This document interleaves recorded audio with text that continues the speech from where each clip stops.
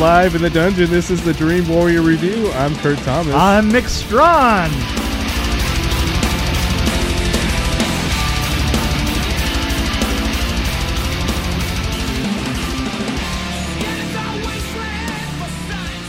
When a cop who is just out of rehab takes the graveyard shift in a city hospital morgue, she faces a series of bizarre, violent events caused by an evil entity in one of the corpses. See, Exorcist how Light. bad can it? How bad can it go in one night? Yeah, I mean, Right? talk about bad first day on the job. Yeah, whew. Yeah. Don't most jobs that they like you shadow somebody for the first night?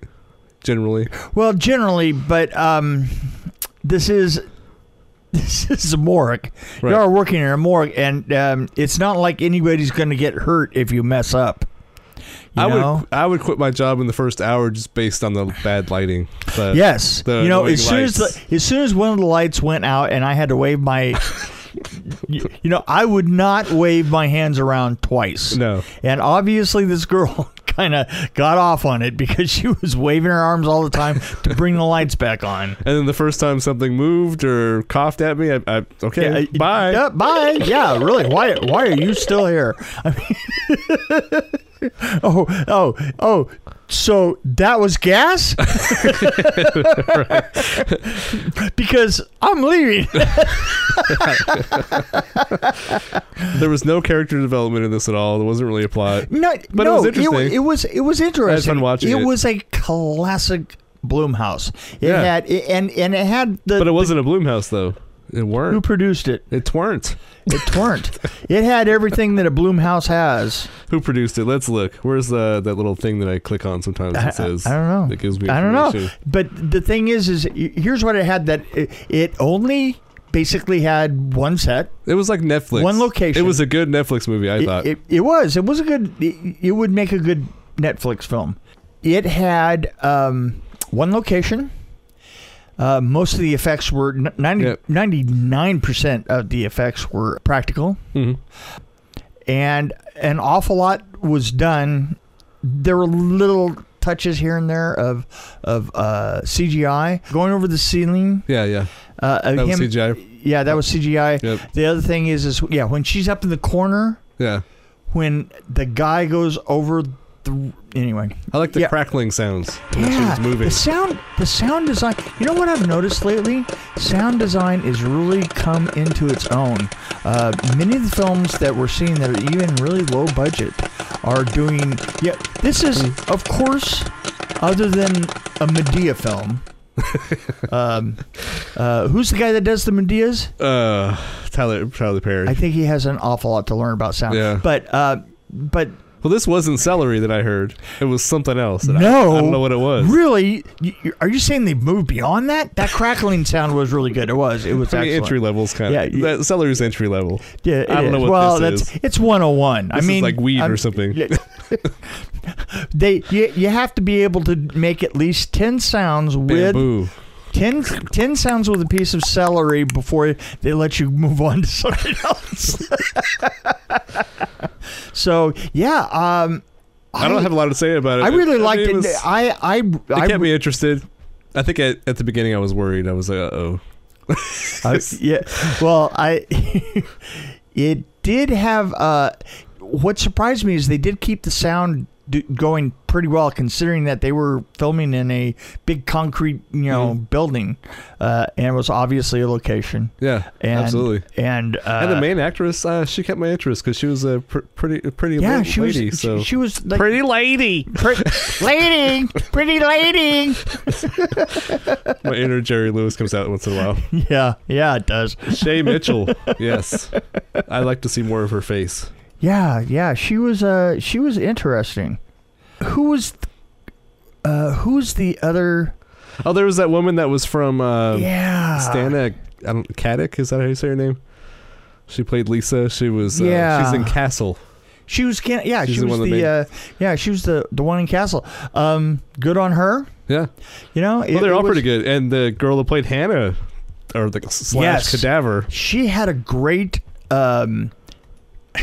I was going to say she had a great twisted body, but the things that she could do in torquing her body around and twisting and stuff and having to stay in all those really awful positions. There were some shots where you could see in the background that every time they went back to her face, her mouth and her eyes moved. Yeah. Like Right.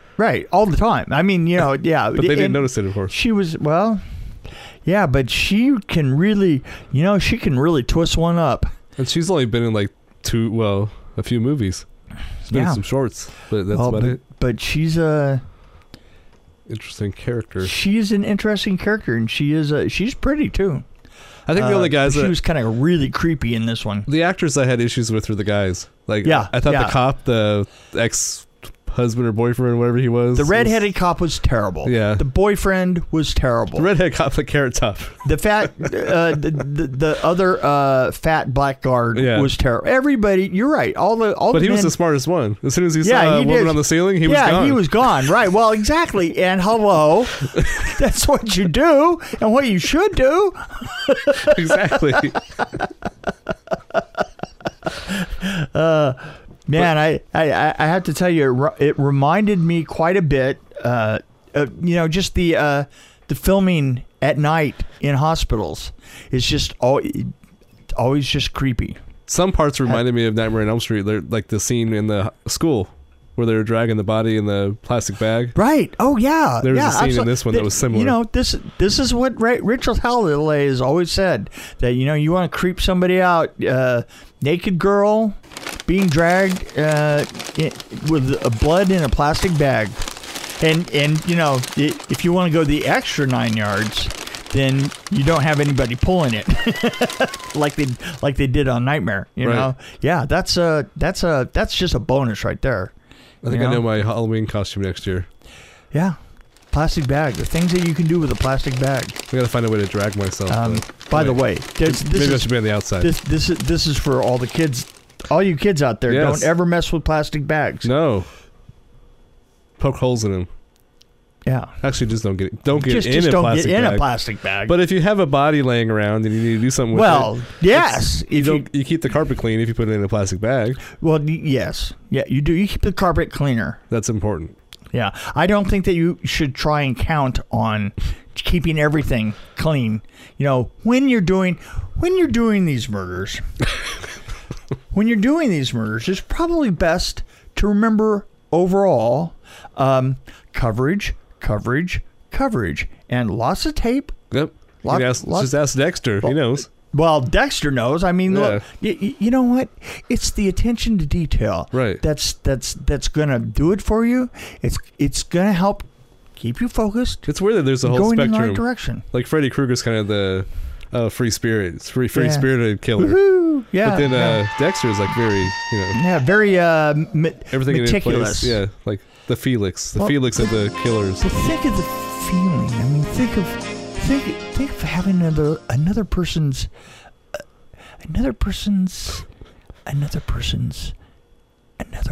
soul. I mean, you're looking down on them, and this you is get taking that, a really weird turn. You get that, that feeling that there's this feeling that you get as you reach down with the knife, and it's not so much the power that you have over the other Dexter. person. Yeah. It's more your bowels just kind of feel just right. You know what I'm saying? Actually, I have no idea what you're talking about. I'm kind of uncomfortable with this conversation, actually. How rough can I watch get? like probably 10 horror movies a week, and that was rough. But I've been doing this lately, looking at horror films and just trying to get into the head of that feeling, so that it can motivate things in the action and things in. Because you know what, it sounds like you're trying to be like an actor, like you're trying to get inside the mind of. I'm not. You know what? You're like a method actor here. I'm trying to be the whole scene. Oh. Don't you understand me? Oh. Don't you understand me? It's not a matter of being a director. It's not a matter of being a producer. It's a matter of being. Wow. So, how would you rate this film? Oh gosh, that was actually almost like an Orson Welles kind of. I'm sorry about that. I don't know where that came from. I was. This is hard. I think it's very average. I think it was a little bit above average because I think that I'm not sure how I feel about the set. The location of it, I thought it was great. I thought it really was. I thought it was. The thing is, if you're going to be that claustrophobic, you know, the closing of the doors and the priorities of how the doors close and how you lock and get into them was covered enough to make it not immediately accessible or to make it so that you could just run the hell out. You know, like the card, use the card to get in and use the card to get out. That's not the way anything works in this world, in the actual world. I mean, you know, in case of fire, what do you do? Well, exactly. Well, the thing you have to realize is that when you're thinking of how you get in and out of a building, it's if you're going to have security, security only works one way because the other way has to remain clear for fire, right? Yeah. So, like for instance, doors in general swing out. Yeah. And there's a reason for that. It's because, you know, it's as I put it this way. I was once working on a show, that one in 2009 where we were in that fire trap of a building. Steven Seagal. Right, movie. Steven Seagal. I think I remember this one. Okay, never mind. We're working in the building that was a fire trap all the way around, and the fire department decided finally just to let them film. It's the first time I think I've ever had a fireman use a multiple syllable word in front of me in explaining why they were going to let them actually film in this building. They said, well, we're just going to fill it full of firemen and they're going to pay for it. And because it's so egregious. Wow. Really? I was like, wow. Well, firemen read a lot. Because what else? Yeah, what else are they going to do, right? So anyway, he pulled out egregious, and he says it's so egregious that we have to assume that he had no idea what he was doing, which is quite true. Except for I was there, and I knew what I was doing, and so everybody was lining out for their departments what the procedure was for getting out of the building, and everybody else was, you know, like blah blah blah blah blah blah.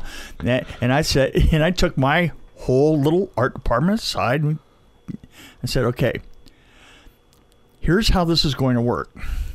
You guys keep your eyes peeled. Everything in there is totally flammable, and you don't normally work in that kind of a circumstance, right? Right. Usually everything that's on a set has been tested. Blah blah. Okay, you're working in a tinderbox, right? So here's what I want you to do. If you see a fire, I want you to leave the building, and then once you're out of the building, yell fire. Now, we were closed in this building with a whole bunch of stuntmen and that fat guy, Van Damme. Steven Seagal?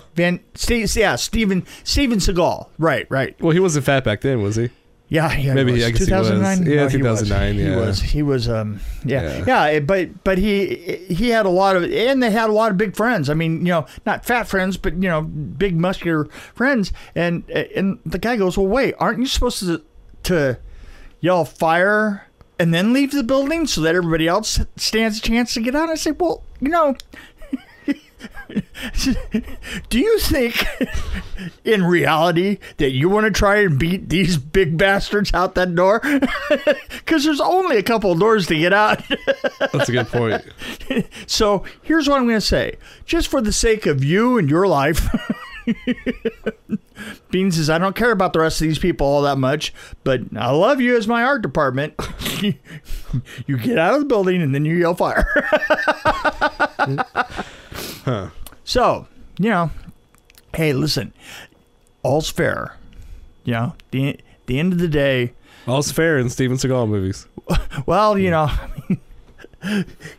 it's better to stand there and toast them.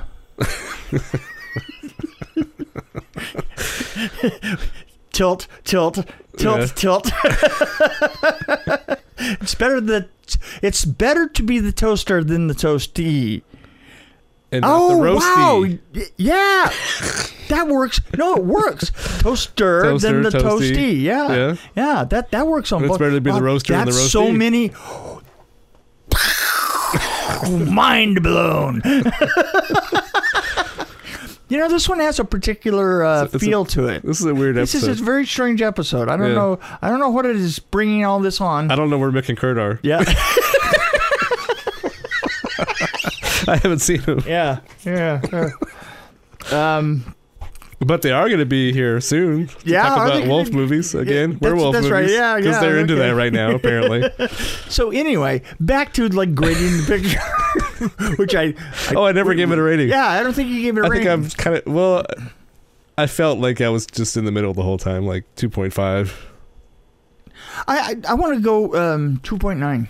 Oh, okay. 2.9. I couldn't go to 3. Right. Yeah.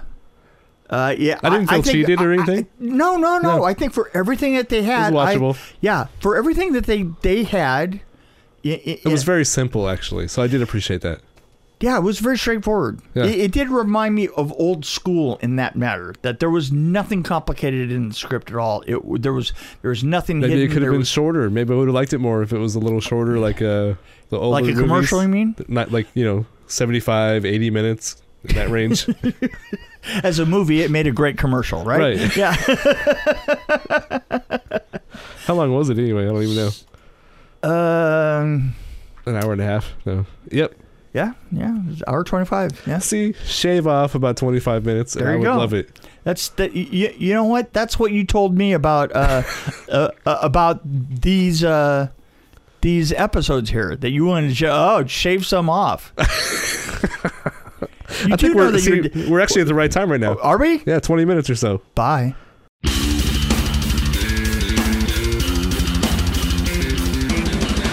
Thanks for joining us on the Dream Warrior Review podcast. Don't forget to tell your friends about us, follow us, and, of course, like us. We can be found on Podbean, which is an amazing app, YouTube, Stitcher, Alexa on any pod, iTunes, Google Play. We're on Twitter as well, at DW Review, and, of course, Facebook. You can find us there. You can also email us at dreamwarriorreview@gmail.com.